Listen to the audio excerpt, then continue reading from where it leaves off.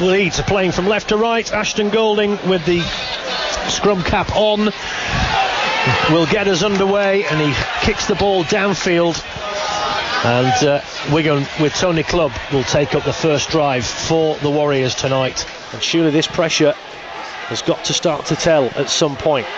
18 minutes remaining in this first half. Ball over the top, cut out pass, so simple in the end, and Tom Briscoe has gone in at the corner.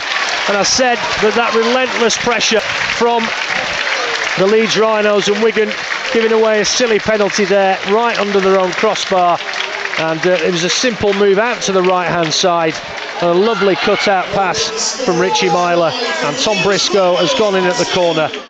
Sam Powell, oh, another poor pass. Williams takes it on the floor but manages to get the offload away. Here's Bateman, gets the offload to Farrell. Gildart's in the corner. Is he in the corner? Yes, he is. Nice.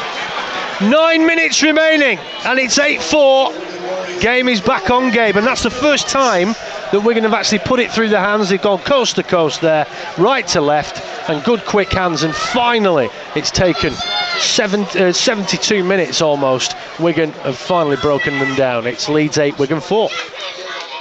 Last tackle, 30 metres out, Wigan. Sam Tompkins goes for the drop goal! He's got it! Get in, my son! Over it goes! 9-8 to the Warriors. Well, drop goal, absolutely great. Well, it was an amazing drop goal. 35 metres out, pick that one out, son. He was dreadful in the first half. He's come to the party when it's needed now. Here's Liam Farrell, not interested in moving the ball forward. There's the hooter, and Wigan have won 9-8 here at the Shed.